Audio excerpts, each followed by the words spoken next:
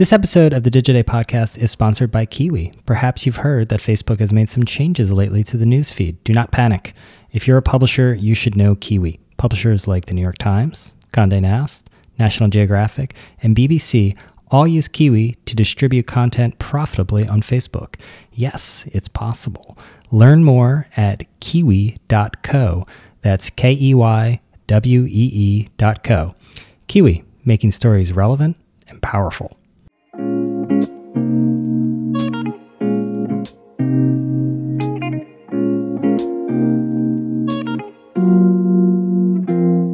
Hello and welcome to the Digiday podcast. I'm Brian Morrissey. This week I am joined by Imran Amed. He is the founder of Business of Fashion.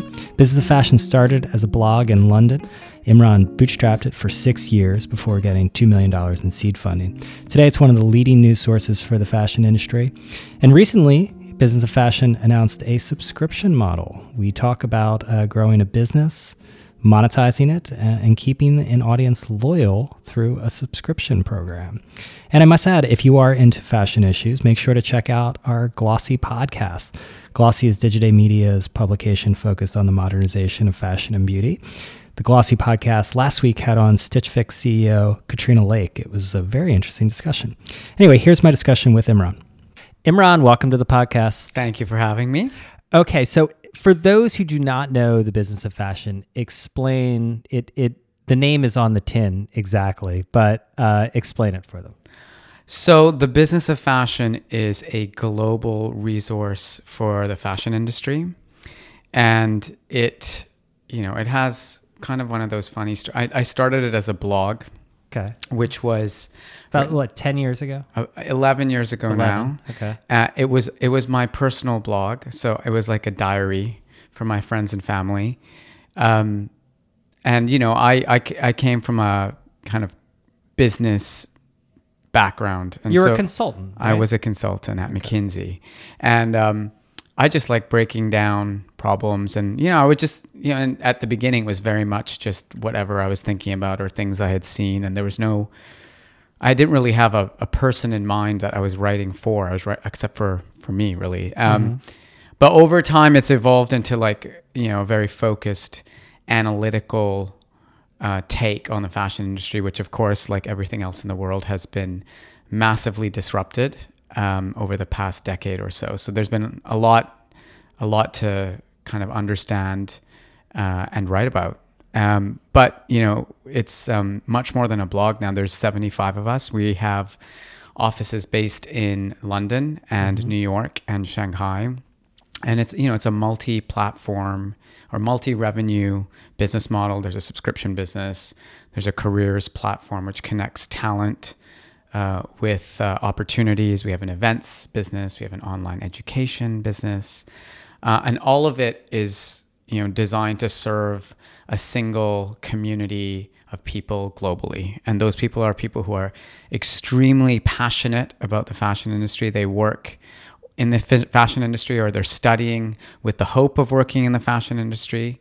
And they range from everyone from, very, very early stage entry-level professionals all the way up to the CEO executive suite. And so we're constantly thinking about those users, that community of people, right, with everything we do, with the content, with the products, with the events, everything. So I want to get into the business of fashion, but when did you realize that it could become a business rather than a blog?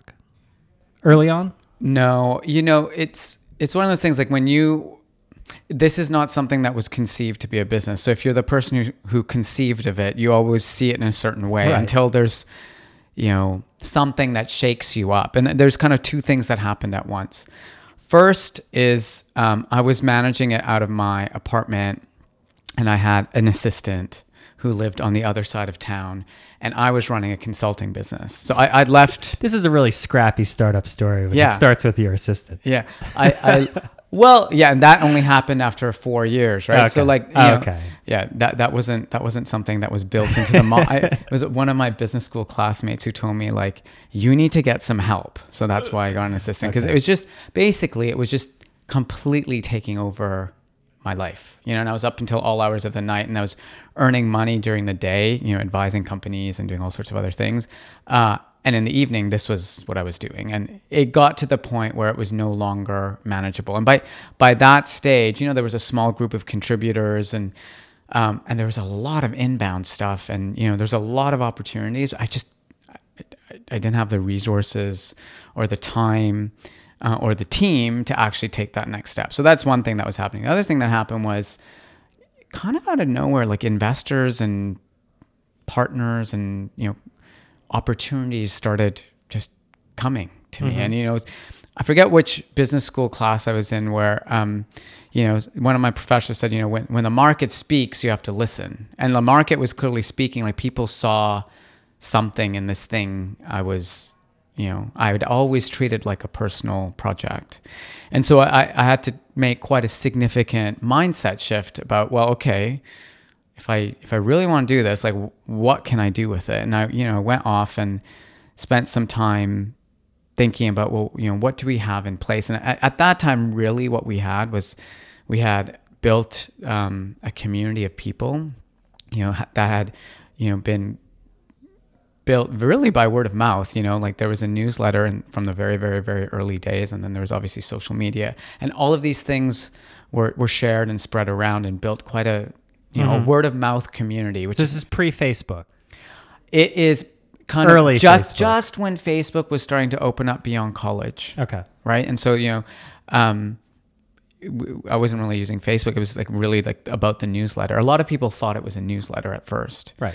And when Facebook and Twitter and these social media platforms, it was really Twitter at first, actually, that they started emerging as ways of people to share content or things that they discovered online. That really turbocharged the word of mouth. And that's really how this community was grown. And then the second thing that we had, which I think is maybe one of the hardest things to build online, is a genuine brand. A brand that's not a logo or a name, a brand which is, has emotional resonance, which actually means something to people. And, if you say, what does Apple mean to you, or what does, Nike mean to you, people will come back with words, often very emotional words that can describe what those brands are about. The same thing, the same kind of response or reaction would happen when you'd ask people a very small group of people who knew BOF, they would come back with the same kind of response. They'd use words like addicted and trust and authority. And so we had a brand and we had a community, but there was no business model, there was no team, there was no infrastructure. And so I went away to think about, with those two assets, what might we do? And that was really the process of going through this mindset shift of moving it away from a personal project that I did purely for passion to a business that needed, the same kind of strategic thinking and execution as the clients I advised. And right. That was a big mindset shift. You were a consultant, so I'm going to use consultant terms like white space and stuff. What was the white space? Because the market has players like WWD. And what did you see that wasn't being addressed? I guess the main observation was that there wasn't really analytical content. There's a lot of news reporting in the fashion industry, and there's not a lot that was saying, well, what does the news actually mean? And as a management consultant, a lot of the time that you spend with your clients, you're looking at tons and tons of data and information, and you're trying to make sense of what it means. And so people really started coming to us because, just after I started writing, not only was there the rise of these new kind of technologies that were disrupting the industry, there was the financial crisis, there was globalization, there was the rise of the Chinese market. There was so much change happening all at once that people really needed to help make sense of it. People needed a guide in a way to all of the change that was happening. And we became that destination. We became the place that started thinking about the forces that were disrupting the industry and what that meant for people who are running businesses. So you always wanted it to be, I mean, obviously with the name Business of Fashion, but to be focused on the business side and not a consumer play. Yeah, I think, there's some industries that are so fascinating that, even if it's a little bit inside baseball, there's a lot of people who want to be inside that baseball game. And, we happen to be in one of those industries it's not petroleum. Exactly. So it's not a trade publication, a traditional trade publication that's focused on like chemicals or petroleum or, tobacco. Gigantic industries. Yeah. And over the past 10 years, of course, while fashion used to be this like super exclusive insidery industry that no one really got to see beyond the glossy surface, it all opened up. And, we actually have quite a significant consumer following. We call them the prosumers. And, they're the professional consumers of fashion who want to know more than just the latest trends. They're really interested in how it all works. So although we don't write for those people in particular, we've ended up with a kind of B to B to C proposition where we're writing for the industry, but by virtue of the interest in our industry, there's lots of people that want to read it who don't work in fashion. I mean, I always say, there are industries that punch above their weight culturally and just societally. I mean, that's why Politico works. We focus on media and marketing with Digiday. I mean, the media industry punches above its weight. Petroleum's a gigantic industry, but it doesn't have a lot of cultural resonance. No, exactly. And, fashion is increasingly connected with other big industries. It's connected with technology. It's connected with beauty. It's connected with entertainment. So the rise of fashion as a new pillar of popular culture is very much a part of our story as well, because 10 years ago, people couldn't follow fashion in the same way some people follow sports but now you can. Now there's all of these big personalities and companies and brands that people are obsessed with. And that same level of obsession that some people might have for sports, other people have for fashion. Right. And there's a little bit of a soap opera quality of who's up, who's down, who's leaving. Yeah. I mean, we don't have like a draft, but we have Fashion Week. We don't have, Major League Baseball statistics that people are tracking, but we have our own metrics that help us gauge performance, and so it is a bit of a sport for some people. So one of the advantages of focusing on the business side is it opens up a different kind of business model from consumer plays that are very often they've been scale based in the last several years. Explain how you went about, building the business side. Well, one thing I just want to clarify is, when we say we're focusing on the business of fashion, that also includes creative people. And one of the very early insights was that actually, the fashion industry, like many creative industries, is made up of this like a right brain and left brain, dance. You have all these creative people who need to find a way of, channeling their creativity in a way that can be commercialized and monetized. And as a result, there's always, other creative industries like music and film, there's like a very clear delineation and structure around like the management people and the creative people. But when I started first exploring the fashion industry, I realized that in fashion, it's a lot murkier, and there wasn't always a lot of clarity, and wasn't always a lot of understanding between the creative people and business people. So one of the first things was actually creating a way for creative people in fashion to understand business and for business people in fashion to understand the creative side. And that was like maybe one of the first really special things that we did that I think set us apart. We don't write in a jargonistic way. We try to write in a way that everybody, no matter who you are in the industry, can understand. So that being said, in terms of like the way we built and the way we're building our business is, it's certainly not a mass play, but that offers all sorts of benefits because we have, in everything that we do, we have a specific community of people in mind. And that can really help you focus your offering and focus your attention. It focuses the commercial partnerships you do. It focuses the editorial you do.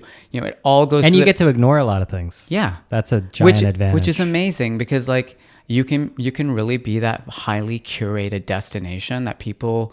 You don't need an algorithm to like make it work because you're editing it the old-fashioned way, which is judgment and understanding of what your reader is interested in. So I guess that's one of the first things. It really helps to focus your attention.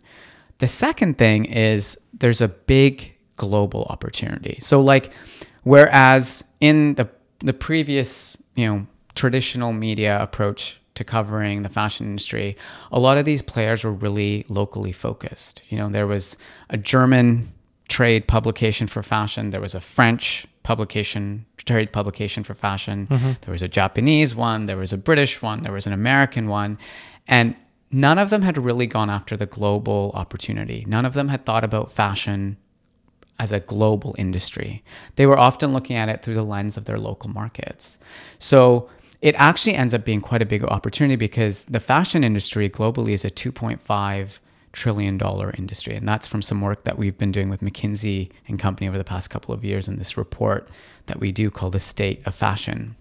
And that's a huge industry. And, when that industry was in the process over the last decade or so of going through rapid globalization, creating a publication that could really speak to that industry globally, putting all of those markets together in one place and being able to kind of level it out. So people were thinking just as much about China as they were about the US or about Western Europe or about, even more kind of obscure markets like Australia or Nigeria. I mean, if you're a business of fashion reader, it doesn't matter where you are working in the industry, there's something for you there. So there was a real global opportunity. And not only is that interesting editorially, it also proves to be interesting from a commercial standpoint. So through our offices between Shanghai, London, and New York, we're increasingly working with partners thinking across those markets and creating commercial opportunities across those markets. And our paid subscription product is also targeted at a much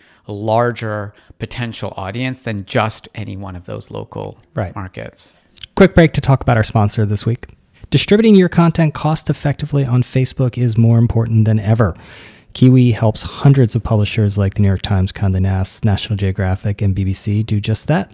Whether you're looking to drive more traffic, increase video viewership, drive subscriptions, or sell products online, Kiwi can help you find and target the audience that matters most and at the best price. Visit kiwi.co to learn more. That's KEYWEE.co. Kiwi, making stories relevant and powerful. Thank you, Kiwi. So talk to me about the portfolio. I mean, because, there's ads, there's subscriptions, there's events. And a lot of these things are, they're fairly standard. I feel like, particularly when you have, when you're aimed at a professional audience, there's some obvious slices to the to the pie. Yeah, I don't think we're reinventing or kind of creating an entirely new business model, but I think what's different is that we found a way to take, traditionally trade publications would make money from subscriptions, advertising, classified ads, often around jobs, and events.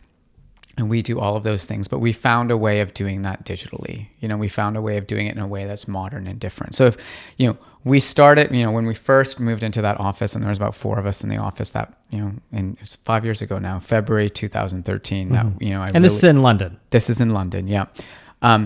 We didn't really know how we were going to make money. We had lots of ideas. And, the easiest thing to do was to stick up some banner ads around the site and try to sell them.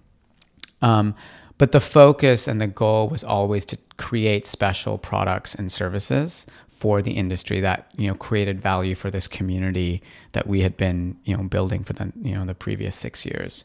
The first thing that we launched that was genuinely different was this thing called BOF Careers. So this is, again, it's like not rocket science, but there was no global place or destination for people looking for talent or people seeking new opportunities to go to anywhere in the fashion industry. There was a lot of local job sites in different markets. Some of the trade publications would do ads, but if you were Louis Vuitton, or if you were Michael Kors, or if you were Hermenegildo Zegna, and you wanted to post jobs and look for talent globally, there was nowhere where you could do that.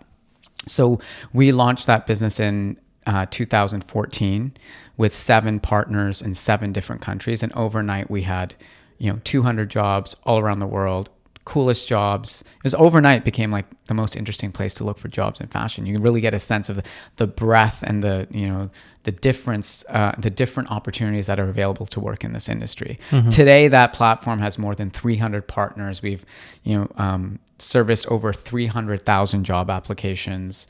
There's 1,500 live jobs doing every possible job you can imagine in the fashion industry. So while it wasn't rocket science to make money from a careers platform, the way we did it was different. We also monetized it differently. We weren't selling posts. We created an annual subscription for our partners. So you don't buy a job posting, you buy a subscription to a service that helps you to talk about your employer brand, mm-hmm. that helps you to reach as many jobs or post as many jobs as you'd like to reach the best talent, by the way, who's coming to the website every day to get their daily dose of BOF. So it's really connecting different elements of our community. Shortly thereafter, we'd always had a really large young professional and student community. One of the early posts that I wrote on BOF back in February 2007 was called The Business of Fashion Basics, How to Set Up a Fashion Business from Scratch. And even 6 or 7 or 8 years later, it was still consistently in the top 2 or 3 articles of content on the website. So we knew there was a kind of a really big appetite for people who wanted to learn. So one thing we did just to experiment, I was really curious about, taking things like the Khan Academy or Coursera, or these, mm-hmm. The online learning courses. Like, could we do something like that? So we turned those courses into those kind of written articles into online videos. And we got a little bit of experience on how you create an online course. And now we've started creating paid online courses that are accompanied by a global ranking of fashion schools. And that global ranking of fashion schools all over the world creates, quite a lot of interest from young people who are into the industry. And then alongside that, there are products that we can sell. Right. And then, by the way, we also brought schools into the picture. They wanted to, advertise or have a position around this annual ranking. And so we kind of went after that education market. And then, in 2016, we really took the big plunge into events and into the subscription business, which, after 10 years was... Yeah, I'm surprised you waited so long to get into events. Well, I say this since we started in events. Yeah, I can't imagine. Well, we always did events. I started doing the first event that we ever did was back in January 2008. But when I say we really went into it, I mean we went after it in a meaningful way. But everything that we've done since the history of BOF 11 years ago, let's always start with experiments. I have this talk that I do for our team when they're joining the company, and we call it a series of little digital experiments, because that's how BOF has grown. And, that little first event that might have had 50 people at it in 2008 grew into, a year later, a live streamed conversation that I did with, Natalie Massenet, who had just sold her company to Richemont, that grew mm-hmm. into a small curated set of, conversations we did at the Sydney Opera House. And then finally was a big global conference that was, 2.5 days long. So yeah, we've always done events, but when I mean we really went after events, I mean we had a dedicated focused team that really pushed into it. And that events business, while not as eminently scalable as some of the other parts of our business, has become a critical and essential part of what we do. Mm-hmm. And then finally, I think probably the most important decision was when we were going to start charging for content. And that, right from the day that was part of that business plan that I wrote. And you just put it off for several years. Well, because we didn't want it to impact our opportunity to scale the audience. So what made you decide that this was last year, I guess, was the right time? A little bit of intuition. a little bit of learning from seeing what was going on in the market around content, and feedback from our community saying, yeah, I would pay for it. We're lucky to be in touch with our community all the time, sometimes through social, but oftentimes through conversations. And I started raising it with people. I said, they would tell me, I'm addicted to it. I love it. I read it every morning. My natural next question would be, well, would you pay for it? And almost without exception, people said yes. So we spent almost a year coming up with our strategy for how we were going to launch it. What was going to be the technology that underpinned it? What was the value proposition?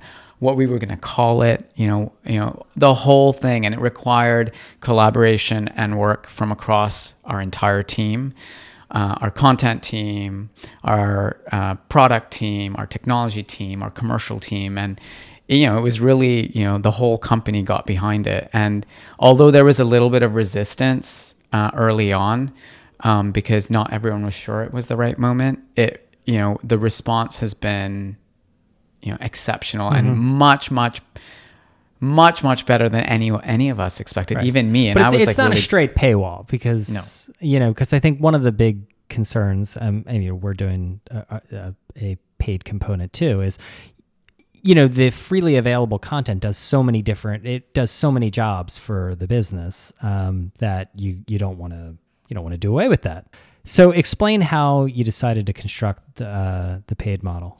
So we use a hybrid model between a metered paywall and exclusive content for members only.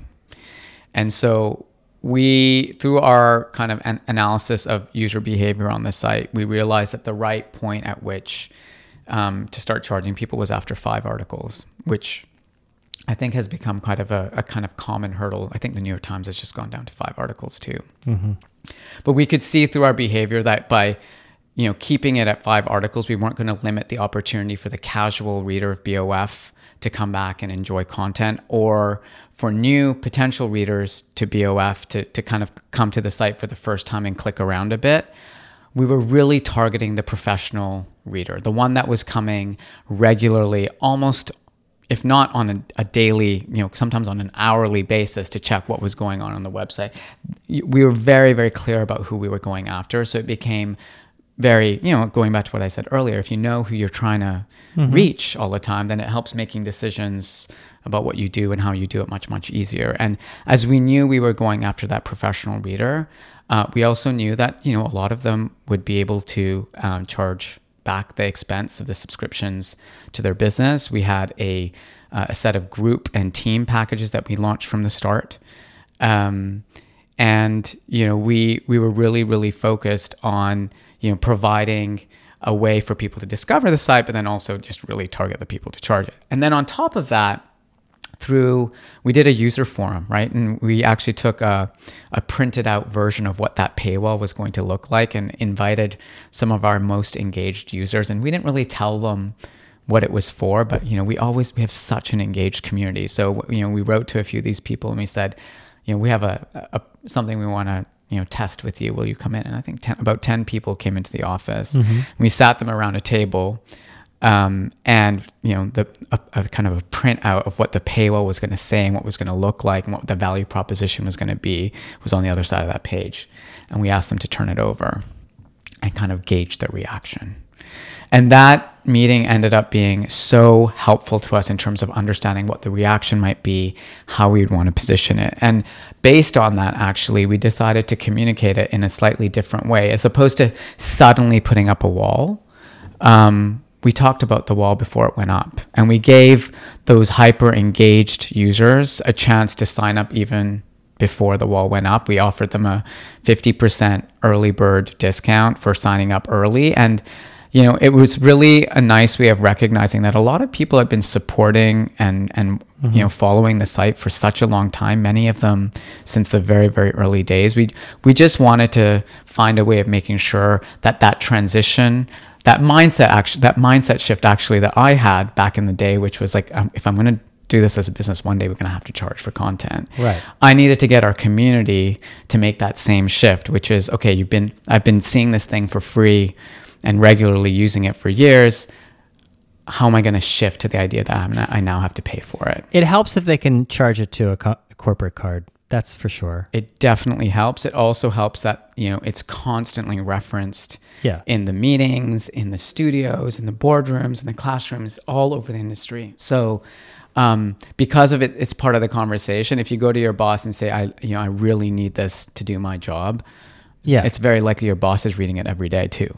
So what kind of conversion rates do you think you can hope for? Because I had Meredith Levine here from the New York Times last year, and we were talking about, basically for consumer publications, 5%, okay, that's good. Like for the New York Times to convert more than 10% of their audience to subscribers is a home run. I mean, that would be like amazing, but the numbers are against them. What do you think for a professional audience, you can actually get to? So we haven't thought about conversion. I'm asking this with complete interest. Yeah, obviously. we haven't. No, and it's a really good question because actually some of the pushback I got from our leadership team when, one fine day I was like, this year, 2016, we're going to start charging for content. A lot of them, some of them went away and looked at the metrics out in the public domain on conversion, and it did not paint a pretty picture because, we are not the scale of the New York Times. Right. We are a much more focused publication. And in order for the kind of investment required to make sense, our conversion rates would have to be much, much higher than, some of the benchmarks that we discovered. And I always had a very strong conviction that our conversion rates would be orders of magnitude higher than, a typical consumer-focused publication. And I just felt it in my gut. But that's been proven to be the case very much right from when we first mentioned we were going to launch or put up this paywall. So we've never thought about it as like what percent of our total audience can we convert, but now that you're asking me, I think it's significantly higher than 10%. I think I think we're already beyond that actually. So, I have a very high level of confidence about our ability to continue to convert people, especially as we're now learning what converts them. And we're constantly tracking the kind of content that people are interested in, the kind of, pitches, and they have to hit the wall several times. Yeah, they have to hit the wall several times, or sometimes there's just a certain kind of article that's against a hard paywall. Because one thing I didn't mention is there is also some content that you can only read as a member, right. And it doesn't matter if you haven't hit your limit that month. If you need to read that article to stay smart and be aware of what's going on and get the BOF take on a key industry happening or a key issue that's being discussed in your meeting with a client tomorrow or in the classroom that, with your students tomorrow, people just, it converts people, very, very efficiently. How about the edit staff? Did they get behind this eventually? Yes. And actually, it's been a huge confidence booster. I feel like it's really elevated. It's elevated the confidence of the whole business. Because once we started seeing those conversions coming through, there was a little competition for the kind of conversion rates and all of that before we launched. And, the whole company just got so excited about it, especially the edit staff, because it's really rewarding to know that you're creating something that people are willing to pay for. Mm-hmm. It focuses the mind, it focuses the business, but it also makes you realize that you have to up your game, and I think it's it's created an even higher hurdle for us internally of what we think is a BOF worthy. We call it professional grade content because our product is called BOF Professional, and now it's become part of our lingo in our editorial meetings. I'm not sure if that's professional grade content. Okay. So let's talk a little bit about what's going on in the fashion industry. We have our own fashion-focused publication in Glossy, so I'm at least fashion curious. You're a prosumer. Yeah, I'm a prosumer. What to you is obviously this is an industry. I mean, one of the things that attracted to us was that, like media and marketing, it's an industry undergoing its own change, thanks in large part to a bunch of different forces. Digital is one of them. What do you think right now is the biggest issue facing the fashion industry? The single biggest issue. Wow. It's so hard to boil it down to one thing just because there's change happening on so many levels. So I'm going to cheat and not just make it one thing, if that's okay. I mean, first of all, can't be 8 though. It won't be 8. It will be 3. Because okay. at McKinsey, we always did things in 3s, and it's kind of entered into my Bible head. did too. On a kind of very macro level, there is, and this is true for businesses around the world, but particularly true for large global consumer-facing industries like fashion, there is a sense of geopolitical, macroeconomic uncertainty that's pervading everything. And although, we're at a rare moment in the last 10 years where, all the major economies of the world are expanding simultaneously, that is being done in the backdrop of a day when then a market's going to be down, 5% a day and then up. There's so much uncertainty in the world, and that's created for executives in our industry a very hard landscape to navigate. And most of the industry is having to kind of really think about how they can focus on the things that are under their control while also operating in a context where it seems like, you never know what's going to happen. A tweet storm from Donald Trump can, demotivate consumers from going into stores. There can be but it's something they can't control. So why even focus on it though? Isn't it? They shouldn't focus on it, but it can impact their business, and it can be a distraction. So, being able to see really, really clearly through all of that noise and focus on the things under your control is something that, all of the executives are really, thinking about right now. So that's kind of one theme of stuff that I think is really important. The second thing is radical shifts in consumer behavior and preferences. And, not only are consumers increasingly observing and learning about fashion through their phones and everything that's happening on social media, and more than 50% of transactions on e-commerce sites are happening on phones, and they're able to walk into stores and compare prices. I mean, they have so much more information now than they've ever had before. And, this is not an industry that's known for being comfortable with transparency. And, there was a time... Well, that's kind of baked into the exclusivity, right? Well, partially that, but there was a time when also you could charge double the price for a Louis Vuitton handbag in Japan than you could in Paris. But now these consumers are traveling all over the world. They have all of this information. Industry can't do that anymore. And, the consumer is most certainly in charge. The consumer is controlling the conversation about fashion now. And that is such a massive shift for executives and creative people in this industry to accept, because they were used to controlling everything. They were used to controlling what was in the magazines, what product was in the stores, what pricing strategies they used. And they're starting to ask questions about the supply chain and ethics and, sustainability, all of that kind of stuff. And, I think that consumer shift has been going for, 10 years now, but it's accelerating, and it's getting to the point now, where, the consumers, very, very, very much in the driver's seat, and the executives are trying to figure out how to influence the direction that their brands take as opposed to controlling it.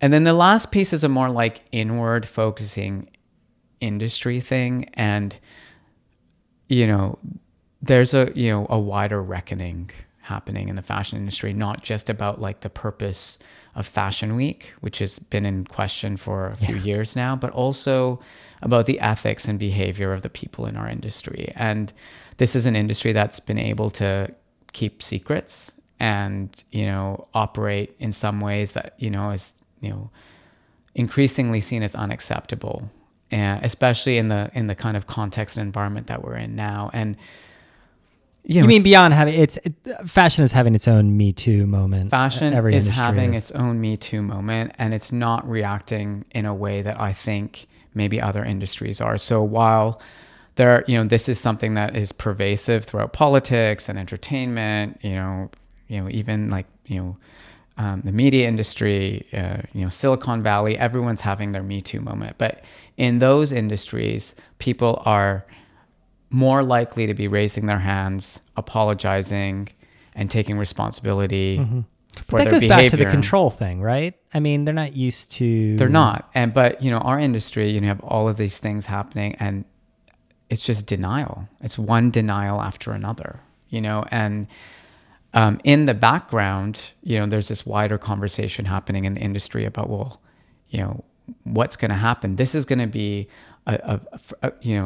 I think 2018 is going to be a year of reckoning for this industry, and it's finally going to be a moment when the industry, takes a long, hard look at itself, and hopefully finds a way of reorienting, restructuring, and repositioning the values, the behaviors, and the ethics underpinning the business that happens every single day at a fashion shoot or a fashion show, in a casting meeting, whatever it might be. This is the business of fashion as well. It's not just about what you're selling in the stores. It's how you're creating the imagery, how you're communicating the product. And oftentimes that's happening in a context which certain people have a lot of power. And that power is beginning to shift. So it seems like, looking ahead like 5 years, I mean, obviously it's going to be more inclusive. I mean, we're seeing, fashion is not the most inclusive industry, has not been traditionally, right? Certainly it seemed to be, it's going to be more open, right? And I would guess it's going to be a lot more global as it moves to but particularly as it moves to the fast growth economies. I mean, we're in economies basically in decline right now, like the Western economies are. Yeah. So in that report that we do with McKinsey every year, this year is a symbolic tipping point for the fashion industry globally, that more than 50%, it's going to tip over that more than 50% of the revenues are going to come from emerging economies in Asia, in South America, in Africa, and in Eastern Europe. And that symbolic shift it's actually quite important fundamental change, because the industry could be for many years focused on consumers in established Western markets and Japan. How about generational change? I'm not going to say the M word, but younger generations, different patterns. Look, some people I don't think ownership is going to go away. I don't think experiences will mean that people want to own just one shirt. But how do you think the industry will need to adapt to generational change? Or do you think it won't? I mean, is it like the red wine industry? You get to a certain age and, you start to act a certain way. No, it absolutely needs to shift. It's already shifting. So probably the best way to tell that story is through the lens of Gucci. So 4 or 5 years ago, Gucci was still trying to coast on the halo of its days under Tom Ford, who reinvented that brand and kind of created this multi-billion-dollar behemoth. And then for years, it kind of languished until a new creative director was appointed, Alessandro Michele, under a revolutionary and quite dynamic CEO named Marco Bizzarri. And it's astounding, but that is an absolutely huge business. It's many, many, many billions of euros, and it's growing at 40% year-on-year growth. And it's the superstar. It's the superstar, and 50% of the revenues are coming from, and I'm going to use the M word, millennial consumers. We based our entire last print issue. We do 2 print issues a year, which I didn't mention in my overview of our model. But print is a platform. Print is a platform. And the entire issue was called Generation Next. And it was really about trying to understand this consumer and what they're interested in, what gets them excited. And you can see the impact of that consumer throughout the fashion industry. The rise of the streetwear market, that is all about that consumer. And both sides are taking from the other. It's interesting to see the streetwear brands moving into high fashion and then high fashion, adopting streetwear. And everyone's going to have a drop. Yeah, that drop-based business model that's more like an Instagram feed than it is like a seasonal collection. Yeah. That is the merging of, social media and streetwear and the new way that those young consumers, that's the way they think. They don't think about autumn winter 2018. They think about the latest, Supreme or Palace drop in the store, and they want to run off and get it. And Palace is right, by the way, outside. Oh, so is it? So you see that queue outside here? Yeah. Well, this is actually a great block for fashion, because we've got across the street, we've got a Nike Lab. We have V-Files next door. I saw that. And then we've got Palace and I don't know, something else. Yeah. No, I mean, well, Mercer Street's always been a really interesting, and there's always been an interesting fashion retail agglomeration here. You really get a pulse of what's going on. But to finish off on the millennials, I think a lot of the success of the brands that are doing really, really well right now, Balenciaga, Gucci, Supreme, it comes from really understanding how to engage with that consumer. It doesn't mean that you have to break what you did before. Gucci is really successful because they're still doing like beautiful, luxurious, very, very expensive sometimes products, but they're also doing more easily accessible products, all under this halo that they're just breaking the way they do it. So they release campaigns based on like aliens, not supermodels. They're doing immersive events. They work with Instagram artists, creating murals that go up around the world. All of this stuff is part of what gets people excited. So they're using some traditional stuff and some new stuff in a way that feels fresh. Cool. Imran, thanks for joining us. Thank you for having me. And thank you all for listening. This podcast is produced by Aditi Sengal. If you liked our show, and I hope you did, don't forget to subscribe and leave us a review on iTunes, Stitcher, or Google Play. And also, a reminder about Digiday Plus. That is our membership product where you get our magazine, invites to member events, access to our Slack community, and exclusive research. We just wrapped up our spring issue. It focuses on media and marketing after the age of Facebook. To find out more, visit digiday.com and go to the Digiday Plus tab in the menu bar. Digiday Plus is just $395 a year, but if you want a 25% discount, enter code podcast at checkout. Thanks again.